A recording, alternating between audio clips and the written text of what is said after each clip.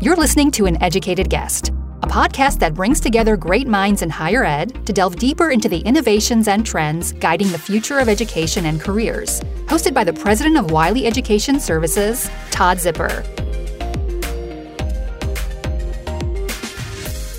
Hello, this is Todd Zipper, the host of An Educated Guest. On today's show, I speak with Michael Sorrell, president of Paul Quinn College. Under his leadership, Paul Quinn has become a national movement for its efforts to remake higher education in order to serve the needs of under-resourced students and communities. Michael is one of the most decorated college presidents in the U.S. He has been named Higher Education's President of the Year by Education Dive and one of the world's 50 greatest leaders by Fortune magazine. The key takeaways from our discussion today. First, why we need to be advocates for students, especially those in underserved communities.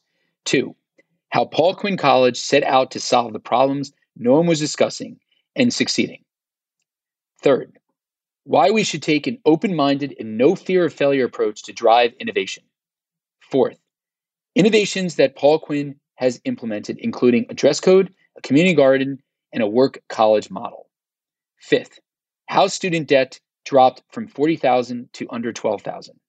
And finally, how to build a brand through strategic partnerships. Michael, welcome to the show. Thank you. It's a pleasure to be here. So let's jump in. Before you came to Paul Quinn College, you did not have a lot of experience in higher ed.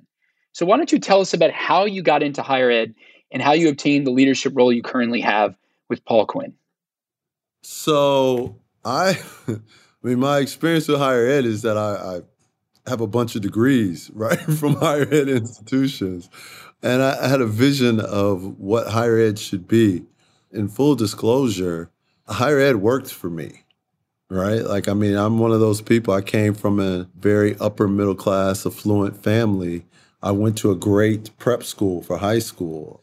I was always going to be okay. But I recognized that I was very, very fortunate. And I've always been someone who believes that educational institutions should do more than just give people degrees, that they should wade into their lives and create pathways for communities of people who may never attend your school to also get the benefits of your institution being in those places. I was fortunate in that when I moved to Dallas, I met a group of people who went to Paul Quinn. And I met them playing basketball. I had been a college basketball player. They had been college basketball players. And we developed a friendship. And they were the nicest people that one could meet. Just good people. And they made a stranger feel welcome in a strange land. And I couldn't make peace with the fact that people thought poorly of their institution, but they were wonderful people. And so I engaged with the school. I gave money to the school. I would come speak. I was a visiting professor one time. And when the last long-term president decided they were going to leave, I thought, hey, I should be president, which was a pretty ridiculous thought. Let's just be very clear. There was nothing about me that said, oh, yeah, absolutely, you should be a college president. I did not have a PhD. I hadn't worked in higher ed. I hadn't done any of that. I just felt that I could do this. And the school completely understandably told me no, right? But gave me an opportunity to serve on the board. And I was a really unhappy board member because I think you should be advocates for students. I think you should really, really push. And I didn't feel as if that was being done. And I sat on the board for a few years and was going to get off of the board because I was part of a group that was negotiating to buy an NBA franchise. And if we had been successful, I would have been president of the franchise. And so, I was getting ready for the Range Rover period in my life, right? And I got a call one day when I was driving to go scout Kevin Durant, and the new chair of the board offered me the job. And I told him I'd take it for 90 days. And that's been almost 15 years. So what we can conclude is that I am an absolutely terrible interim college president. So when you became president, you inherited a 1% grad rate and a campus full of abandoned buildings. The school is essentially near bankruptcy, from what I can understand, with huge deficits as high as $1 million. And by month 3, accreditation status was placed on probation. Within 2 years, it had also lost 400 students. So what did you do to not only survive, but ultimately thrive? And before you answer that question, one of the things in just visiting your website that really resonated, so I'd love for you to start here, is to talk about the mission and values of Paul Quinn, which clearly resonated with you. And I think maybe you've also helped to create those over the last 14 years. But the 4 L's really feels like something special. Well, so the reality is that those didn't exist before I got here. When I got here, the miracle was that we produced roses that grew from the concrete. It wasn't a large number. Right? Like we made it way too hard. Like roses should not have to grow from the concrete. And we were an institution that had lost its way. Right? And there are lots of reasons for places losing their way. I don't think anyone wants to fail. I don't think anyone wants to create an environment where they say, oh, we're going to lose 99% of our new students. But you cut corners, you lose hope, you become bogged down in the difficulty of it all. Or maybe your best just isn't good enough at that moment, right? And I understand that. All of us have moments where our skill set, our temperament is right. And sometimes the key is recognizing when your skill set meets your moment. And for me, I was just too naive to know that what we were doing was what we were going to do should have been impossible, right? Like it should have never worked, all right? I mean, like it really shouldn't. The Boston Consulting Group did this amazing project. They gave us a great blueprint, but none of this should have worked. We were too far in the hole. And when people ask me, why did it work? It's like, because of God, right? Like this wasn't because I'm some higher ed genius, right? Like I am appreciative that what I had to offer made sense for this institution at this moment in time. I am resilient. I do not give up. I do not believe, let me put it differently. I believe in the inevitability of my own success, right? That if I work hard, if I stay committed, if I am someone who has the right reasons for doing something, that we can succeed. And so I looked around and I said, all right, we need a goal. And our goal was we're going to be one of America's great small colleges, period. And that was intentional because you don't really know off the top of one's head, well, who are America's great small colleges? We know who America's great liberal arts colleges are, right? I mean, I went to one of those. But I also knew that those colleges had long histories. Those colleges had deep, well-funded endowments. Those colleges graduated 95, 99% of their students. They didn't have accreditation issues. They looked different. But no one really knew what a great small college was. So it gave us a lane because it gave us the ability to articulate it. I had a great professor in college, Paul Dawson, who, told us that as long as you're playing the game on someone else's field, you put yourself at a disadvantage. So we decided we were going to play it on our own field. And then we looked for things that resonate. It's like if we were going to build a school to speak to this era of American society, what should it look like? Well, it should speak to the needs of the day. It should address the issues that are prevalent in people's lives. It should solve problems. And that's what we set out to do, to solve the problems no one else wanted to solve the problems no one else showed the aptitude to solve. And then it was about values, right? You need something to rally people to your cause. Now, let me be very candid. I grew up in Chicago. I'm a big city man. I think some of this stuff is corny, right? Like that's really, when you grow up in a big city, you have that big city skepticism. But I also am Jesuit educated. I went to a Jesuit prep school. Shout out to St. Ignatius College Prep in Chicago. I grew up with a family that, taught me these values and this understanding that, to whom much is given, much is expected, and that I had been given a lot. And that my mother and my grandmother's expectations for me was that I would grow up to be a leader of great influence in this society. My grandfather taught me strength. My father taught me cunning and entrepreneurial thought and action. So I was very, very blessed to grow up in this environment that was committed to my success, but in doing so, communicated it through values. And those values are part of what we got to here at Paul Quinn.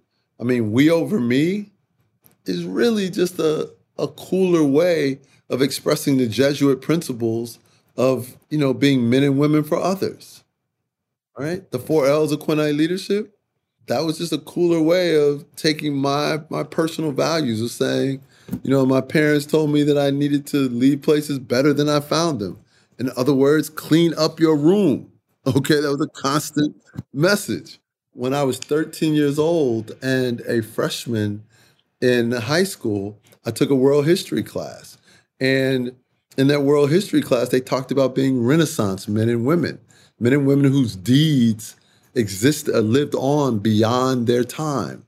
And I thought, it would be amazing to be a Renaissance man and woman. So at 13, I decided I would be a Renaissance man. Well, a Renaissance man is really living a life that matters. So that's the second L. I'm really impatient and I'm irreverent and I believe in production over protocol. So I'm not a guy you need to talk to about waiting my turn. I'm not here to wait my turn. That is, lead from wherever you are. Right. And then, I believe in selflessness. I believe that leaders should be people who care about things bigger than themselves, love something greater than yourself. And so the first time I shared those things at a chapel, I wasn't sure how they were going to be received. I was really pleasantly surprised when, one of our staff members who's still here, our librarian, Mrs. Weeks, came up to me and said, "Those are amazing. We need to use those." And I was sort of like, "You think?" And she said, "Absolutely." And that's where it began. And then they resonated with people. And I'm awfully glad that they did. That's an amazing story. So I want to hit on that irreverent comment because I know one of the first things you did was get rid of the dress code. Is there something symbolic in that? Talk to us here. Sure. So I am a person that thinks in layers. And whatever I'm doing right now, there's something else going on. Right? Like I'm looking down the road and preparing for a journey.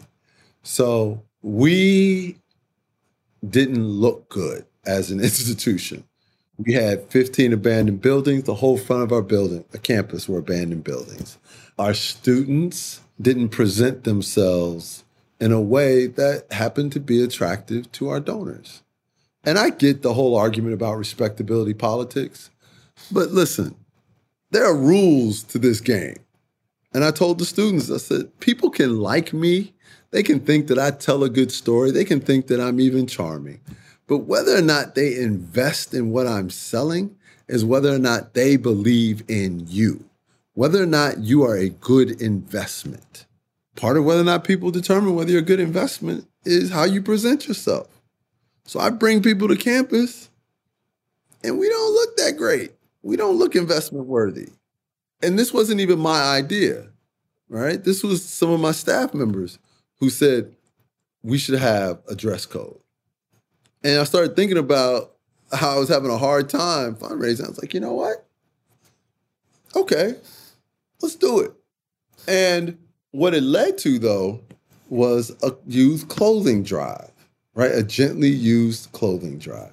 And the reason that was important was because when I started, we had an audit that had something like 30 findings. And, I don't know how much you know about audits, but, audits are supposed to confirm that the money is going where the money's supposed to go. If you have 30 findings of noncompliance, the money's not really going where it's supposed to go. So people didn't really trust us. And I didn't have a lot of time to build up that trust. So I needed a Trojan horse. The U clothing drive and the dress code became the Trojan horse. Because what it allowed me to do, there weren't colleges that had dress codes. So everyone talked about it. We were on NPR. We started getting donations of clothes from Europe. Black churches loved it. It turns out the only people who hated the way the students looked more than my staff were the people in Black churches. So we would go and, talk about the college and what we were doing, and it was Amen Corner.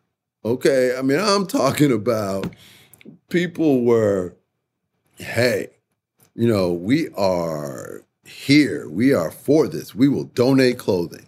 Well, if you donated clothing, we captured your data, right? Like we had to send you thank you notes. You became a donor. So now we go from an institution with no real donor base to a bunch of new donors who were excited. Voila. Yeah, it's incredible. It's instead of just giving money, blindly, they're knowing they're putting really nice clothes on people's backs. It's awesome. And we developed trust. We developed trust because I could send you a picture and said, hey, look how great the students look. You made this possible. So you seem to go after opportunities in creative ways. So one of the first things you did, which is probably against what most presidents have done when they take over, was to shut down the football team and start an organic farm, not having any experience there. So how did you get to that conclusion? And where are you a decade later after this venture? So we couldn't afford the football program, right? And when you're running poorly funded enterprises, it's really hard to have success. So our football team wasn't performing at a high level, in part because we didn't have the resources. So while it was eating up the resources, it was keeping us from using those resources for other things, right? So when we terminated the football program, which, by the way, was a recommendation from Boston Consulting Group, the board had already voted on it. So in my mind, there was no choice. Like, I wasn't going in there and say, oh, let's build a championship football team. Why would you? There were too many other things to fix. I'm in year 14 now, or 15, and in the last 7 years, we've been in a position where we started to be able to really ratchet up investments in sports, right? So when we looked at this and said, okay, terminate the football program, that was actually the first thing I did. There's a segment of alums that will never forgive me. It won't matter what we do. They will always hate me, and you just, sometimes you just have to be okay with that, right? But we were in a food desert, and we were closer to the city garbage dump than we were a grocery store. And how is that even possible, right? This community that surrounds the college is closer to the city garbage dump than it was a grocery store. And, let me tell you something. I went to Duke. You can't find the garbage dump in Durham. It is nowhere close to Duke's campus. I have no idea where the garbage dump was in Oberlin, Ohio, because it was nowhere near that college. And at Penn, let me tell you, no. All right? But somehow it was okay for a community filled with just working class African Americans to be closer to the city's garbage dump than a grocery store. And nobody seemed to care. And so, we started out by saying, all right, let's try very hard to get people to open up a grocery store. I thought it was going to be easy. I played Monopoly. I understand basic business principles. If you have no competition, you win. You make all the money, right? Turns out that's not how the grocery business works. And every time we went to a company, they turned us down. And finally, one company gave us a gift and said, the people in that neighborhood don't look like our customers. Well, the people in this neighborhood are poor Black and brown people. So finally, someone said what we suspected was the issue.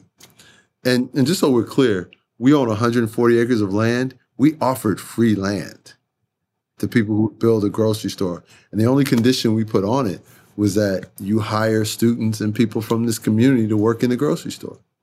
Still didn't work. And, I'm a man of faith. I can't quote Bible passages to you. Like, I'm definitely not that type of, person. But, I have a deep relationship with faith. I walk by faith and not by sight. And at our darkest day, I got a call from Trammell Crow's office, and it said that he wanted to go to lunch. And I didn't know Trammell Crow, right? Like, I came back from lunch, and I thought it was a prank. I thought one of my friends was being a jerk, right? And turns out it was really Trammell Crow, and he and I go to lunch. And in the early stages of my presidency, I visited schools all over the country, right? Like, I was looking for ideas. I was trying to build relationships. And I would never forget that. I'd gone to dinner with Gerald Turner, who was the president of SMU. And SMU is a very wealthy school here in town. And he's really good at fundraising. And I asked him for some advice. And he said, when you're in the company of people of means, ask them for something. Get them in the mindset that they should support your school. So I'm here with Trammell. They have a multi-billion-dollar real estate company. So I just, I shoot my shot. And I start winding up. I said, the neighborhood surrounding our college doesn't have a grocery store. And people should have a grocery store. So I'm starting to go into this. And without skipping a beat, he cuts me off. And he says, you know what I'm passionate about? I'm passionate about community gardens. And, listen, Todd, I hadn't put community and garden together in a sentence before in my life, right? But I recognize I'm not getting the grocery store, right? So I don't want to leave with nothing. So I pivot and I say, listen, I have recently become fascinated by community gardens myself, right? Yeah, like 3 minutes ago, right? That's when I became fascinated by community gardens. And he said, well, do you have someplace on campus where you could put a community garden? I said, yeah, we could put it on the football field. And he said, can you do that? I was like, I'm the president. We can do whatever we want to do, right? And we both laughed about it, because that's clearly not true, okay? Just in case somebody out there, right? But so he says, well, I'll tell you what, if I gave you some money for a community garden, would you do it? I said, if you also gave us money for the church across the street to do a community garden as well. Because one of the mistakes people make is they don't build depth when they're trying to develop, under-resourced communities. And he was kind enough to do that. And so we started converting 30 yards of the football field to a community garden. Well, that's a crazy story. He tells that crazy story to some people at Pepsi. They come out, and while they're sitting in my office, I'm sort of like, hey, you know what we should do? We should turn the whole football field into a farm. And they're like, can you do that? And I was like, I'm the president. We can do whatever we want to do. Right? And they said, well, do you have an agricultural program? And I was like, no, do you think we need one? Right? And they said, well, do you have anyone that knows farming? And I'm sitting there and I'm thinking, I was like, this isn't going well. There's too many no answers in a row. I said, I'll be right back. I go to my executive assistant's desk. I call the youngest staff member who I'd known since she was 16. She came through a mentoring program that I created and ran. She's doing amazing things right now as well.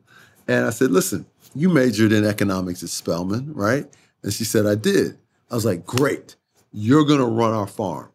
She said, but we don't have a farm. I was like, we're about to have a farm. And she said, but I don't know anything about farming. I was like, stop bringing me down with these details. I was like, just Google it, right? Just Google it. And that's how the farm started. She literally Googled what grows in Dallas. And it never should have worked. It is ridiculous. Okay, let me be very, very clear. handing a farm, which is a low margin endeavor, to a group of non-farmers in Dallas, Texas, to actually a group of non-farmers and non-educators, right? Like at a college in Dallas, should have never worked. But it was righteous indignation. It was the fear of the absolute lack of fear of failure, right? Like I don't fear failure. And, I would tell you now the farm is at a crossroads, right? We need to do something different.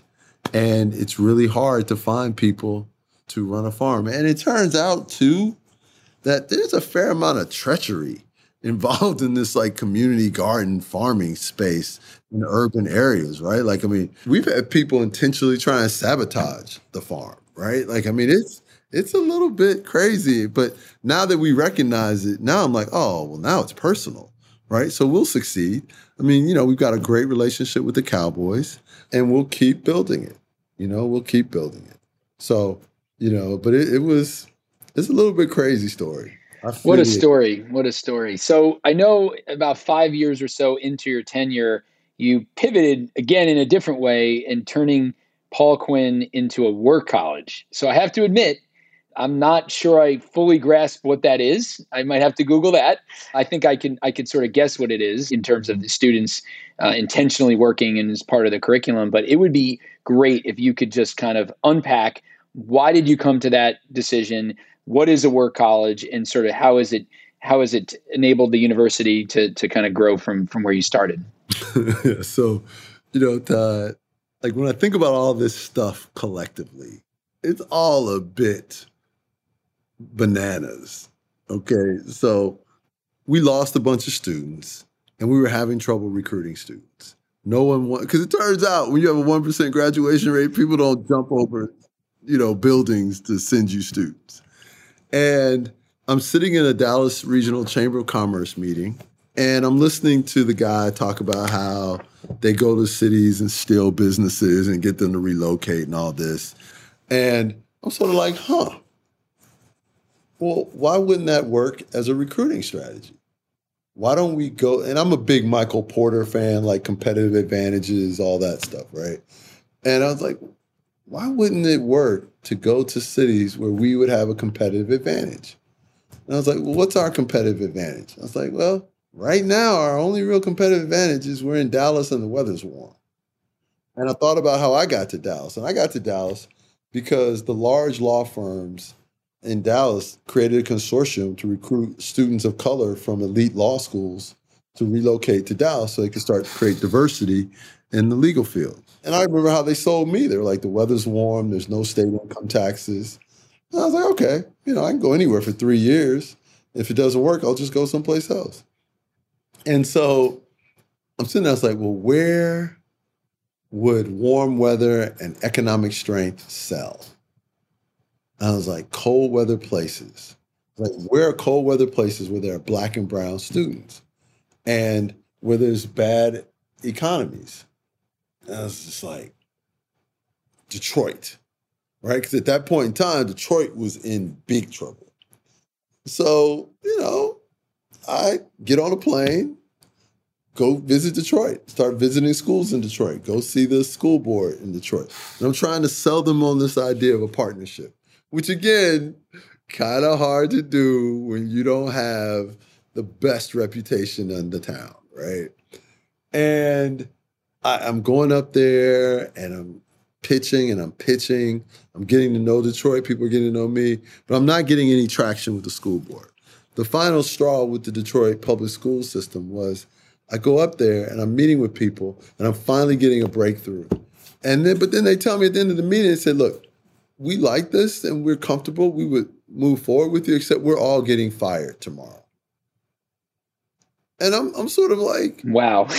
I don't know if you've been to Detroit, and I don't know if you've been to Detroit in the winter.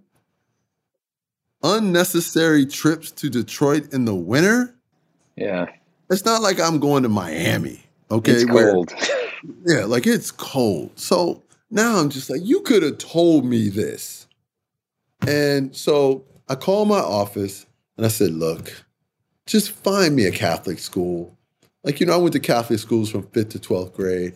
I can go speak, Catholic school stuff and find some students. And so they sent me to Detroit Cristo Rey.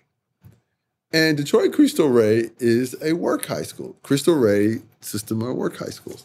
So I go to the school and I meet the president of the school and he starts walking me through them. And I was vaguely familiar with the model, but he walks me through this. And literally it was as if a ray of light came from above. And I'm like, wait a minute. I said, why wouldn't this model work on the college level?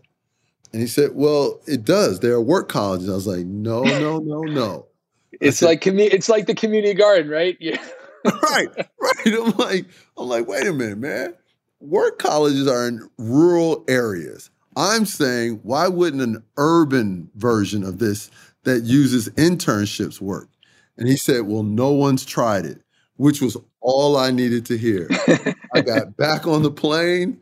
My staff and I started doing the research on work colleges and space for the model. And we pitched it to the board. The board was sort of like, this sounds ridiculous. But again, once you converted a football field to a farm and it works, it turns out it buys you some grace, right? And so they say, okay, give it a shot. And what I did just to go all in on it, I wound up going to get my doctorate and using the dissertation process as the business plan for the urban work college model. And when I tell you that it is working, we have reduced the average student loan debt at our college from $40,000 down to $12,000. It's about to drop again to around 6 or 7. Our students, generally at commencement now, 80% of our students have jobs at commencement, and they're getting jobs that they never got before. We have a graduating senior right now who's going to work for the Carlyle Group doing private equity work, right? JP Morgan Chase has been one of the largest employers of our graduates the last few years. It's just a different beast now.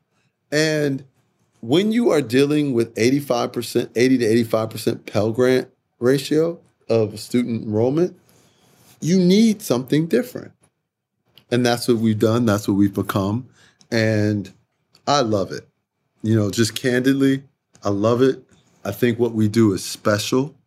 I think that, we're building a whole network of urban work colleges because that was always the vision. I tell people, I didn't come to this job because I thought we could transform one failing historically Black college in the economically depressed part of the city. I came to do this because I had a vision of something bigger and better that institutions could be. I believe in the anchor institution model. Now, to be 100% honest with you, I didn't have an urban work college model. I had a real estate development framework, but I couldn't sell anyone on that, right? So, you play the game with the hand you're dealt. And this was the hand we were dealt. Are you going to go into other cities in addition to Dallas? Absolutely. Yeah, we're already branching out. We've begun branching out. And you build relationships with local employers or regional employers that start, your students and interns. And everyone, and just because it turns out people actually do want to help, right? They do want to be involved in creating good stories and good experiences and good moments. They just don't want to bankrupt themselves. They don't want, you have to understand the risk-reward ratio, right? I'm not going to ask you to jeopardize feeding your family.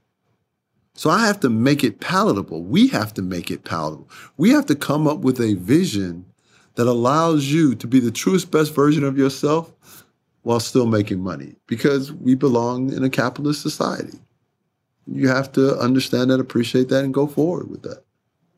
How does it work for your learners? Are they working part-time, full-time while they're taking their classes either in person or online? They do. So before the pandemic, we used a hybrid model. So students took roughly 50% of their course time in person, 50% was, either online or in group projects, but some outside of the classroom experience. The students work an average of 15 hours a week at their internships. Typically Tuesdays and Thursdays you are at your internship. And they get paid anywhere between $10,000 for a school year or $15,000 for a school year. And the way that this is really special is that we only charge, if you live on campus, you only get charged $18,000 to go to school for everything, room, board, tuition fees. So if you're a Pell Grant student, which 80 to 85% of our students are, right now that's $6,900. You get a $15,000 internship. You are in great shape.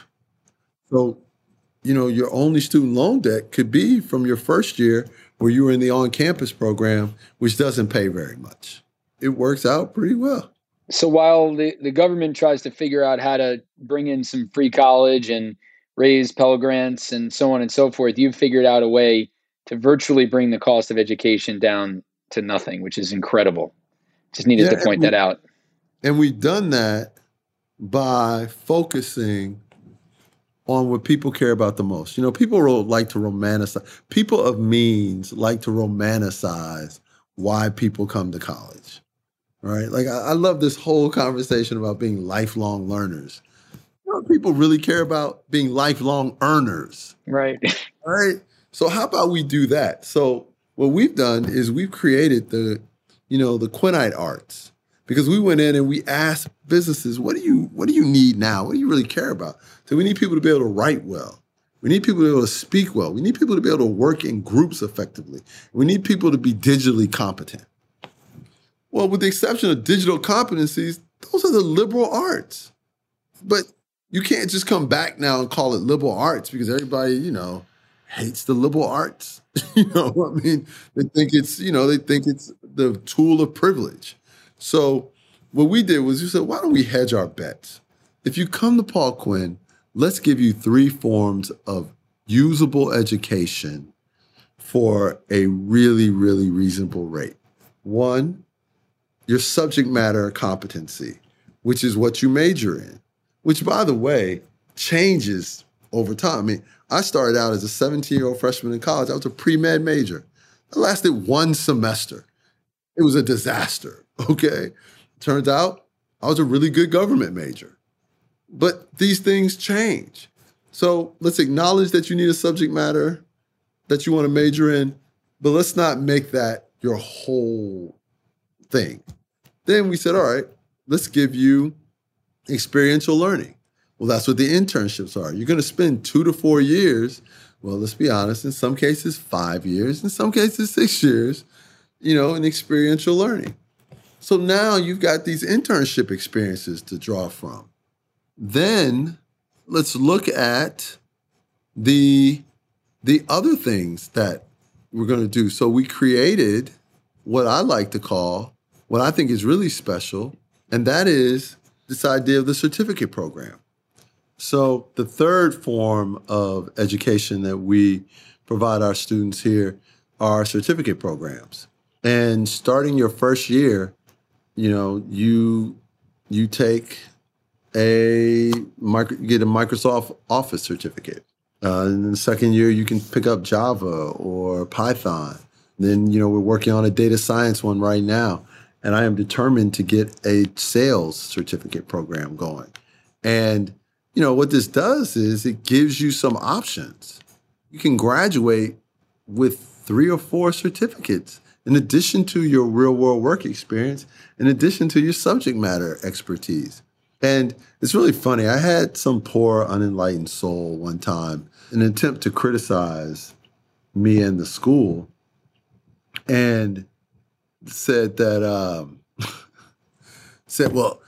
because, with the Microsoft Office certificate, you can make $60,000, $70,000 a year.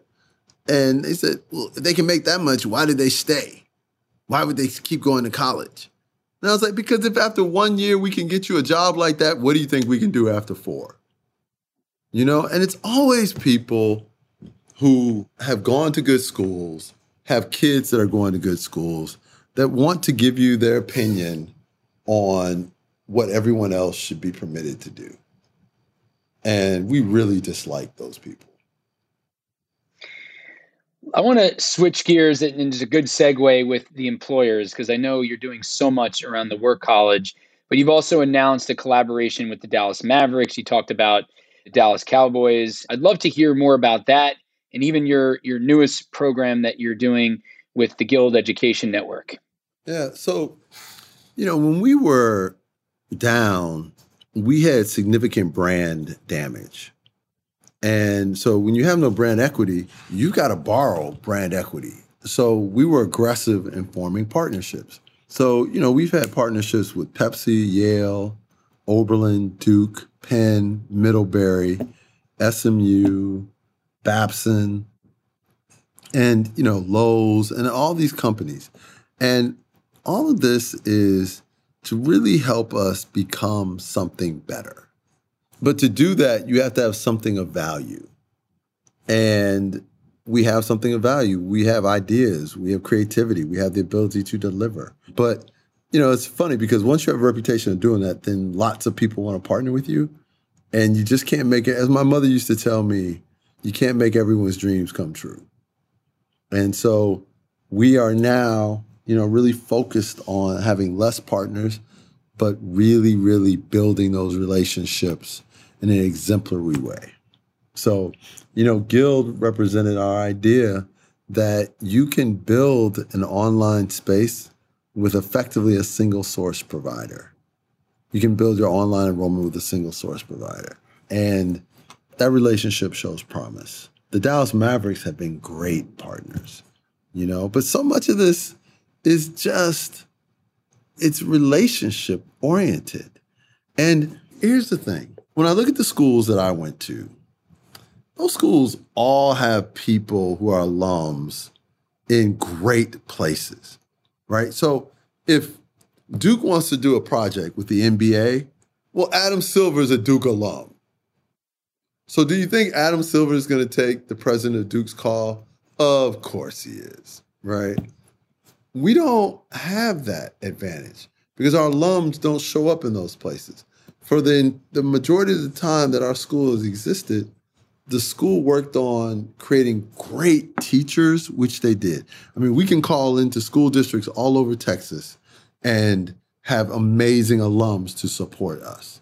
They sent people to work in municipalities. We can call into municipalities and have great alums to support us. But if we want to get into Fortune 100 companies, well, that wasn't the focus. It's the focus now.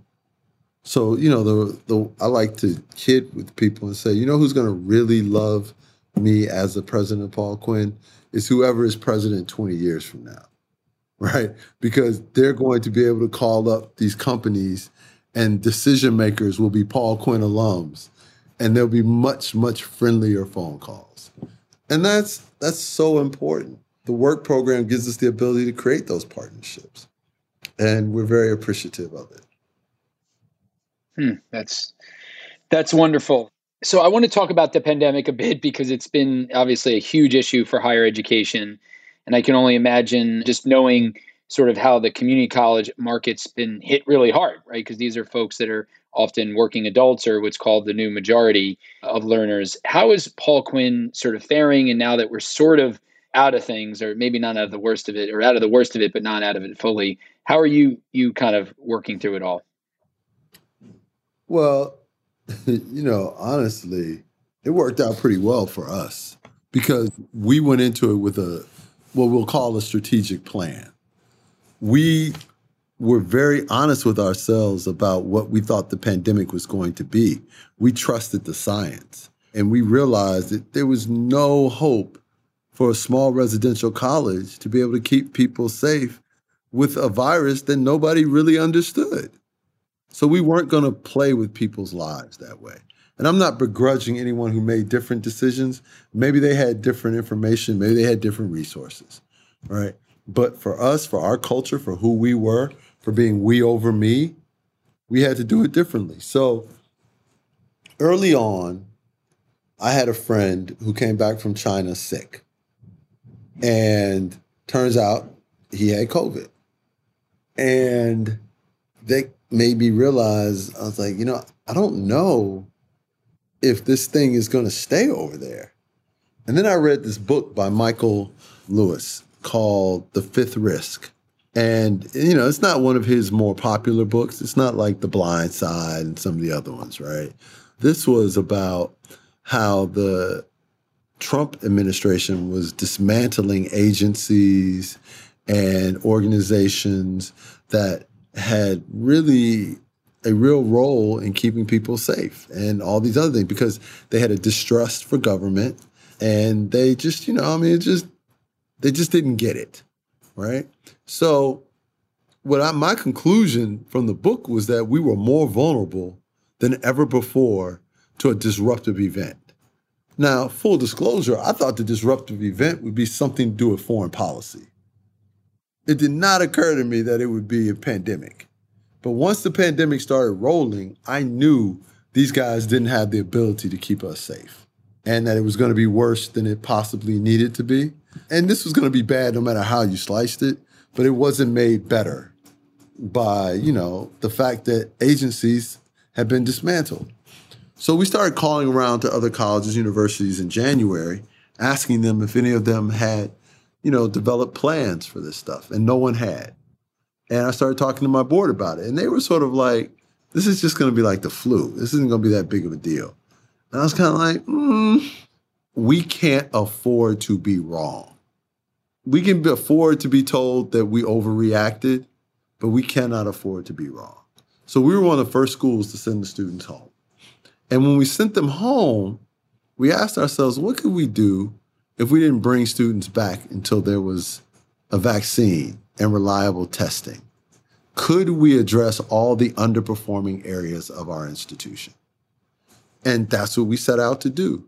So in the 18 months that the students were home, we remade the school. We finished building the first new buildings in 50 years on our campus. We created a jogging trail around the campus, 1.25 mile loop. We redid all the roads. We partnered with Dallas Independent School District to open up an International Baccalaureate Academy. That would be 6th grade through 12th grade. We partnered with KIPP Charter Network to create a pre-K through 12 school that will open next fall on the campus. We added the Mavs major. We added the Lowe's retail management major. We added a banking and finance major. We added our first graduate degree, which is a executive MBA with Bishop T.D. Jakes. We did a little bit of everything. We added a new sign on the front of the campus. We added lights in places. We did what we thought needed to be done. And it's been extraordinary. Now, we didn't really worry about enrollment because we intentionally got smaller. We said, look, we can't create the experience we want to create for these students. So let's not bring a bunch of students in. Let's wait until we get our sea legs, and then let's go back to getting the larger campus. And that's what we've done. Yeah, it sounds like you made good use of the time, which is fantastic. So we're almost getting ready to close, but I wanted to just look out 5 years. Let's say your 20th anniversary at Paul Quinn College. What are you aiming for right now? Like you said, you started off with a goal when you started at Paul Quinn. Where do you see in 5 years or so? We'll have Paul Quinn College in different cities around the country. We'll be significantly larger enrollment size. I don't really function that way, right? Because to me, I just kind of turn the creativity loose. So whatever it is, I just aim for bigger and better, but we will continue to be something different and something special. Are there any innovations that that is on your screen right now? Yeah, but I can't tell. I learned early in my presidency to underpromise and overdeliver. The minute you tell people things, they have no concept of timelines, right? If you say we're going to build new buildings, they'll say, but the buildings aren't built yet. It's like, that was 15 minutes ago, right? Like, it takes time. So what we tend to do now is just smile and tell people, like, I'm still just warming up. Well, this is great. This is my last question. I ask this of all my guests, and part of what we love about education is that we all have learning champions. Who has been a learning champion for you, and how has that person helped you in your life? Well, what are we defining as a learning champion? Someone who supports you in your dreams to get you to the places that you want to go. That's the way, whether they're mentoring you, whether they're giving you new knowledge, helping you to become the best version of yourself. Well, the first person is my wife. She believes. And maybe there are people out there that could do crazy things without the support of their home.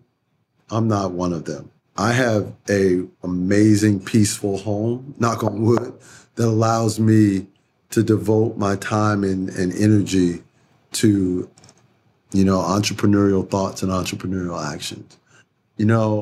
Freeman Harbosky has been amazing. Norman Francis was really someone who, and let me say this, people mentor me sometimes without knowing that they mentor me, right? Like if you answer my questions, answer my calls and emails, you're mentoring me, right? I think Ron Kirk, who's the mayor of Dallas, was a learning champion. I had a professor, Paul Dawson at Oberlin, who really changed the trajectory of my life because he got me to understand that style without substance is nothing, right? And then held me accountable to being substantive. I had a Black Studies professor in college, Adrian Jones, who really helped me understand the beauty. My family did this too, but Professor Jones did it in a different way, helped me understand the beauty of historically Black colleges, even though we weren't at one. I am blessed in that I am just surrounded by incredibly supportive people and an incredibly supportive board, right? So I would tell you my board is filled with learning champions. Well, Michael, this has been great. I want to sign off with one of your quotes that I read. You stated, "Our ethos is simple, we over me. Forged through times of struggle and strife, our students make the world a better place by centering this. The needs of the community supersede the wants of the individual." That is so powerful and something that I could use some reminding of sometimes as well. So, Michael, thank you so much for joining me today on An Educated Guest. This has been great. No, thank you for the invitation. And you take care, and good luck to you in the future. Thanks for joining us on today's episode. If you like what you're hearing, be sure to subscribe to An Educated Guest on your listening platform so you don't miss the latest episodes. For more information on Wiley Education Services, please visit edservices.wiley.com.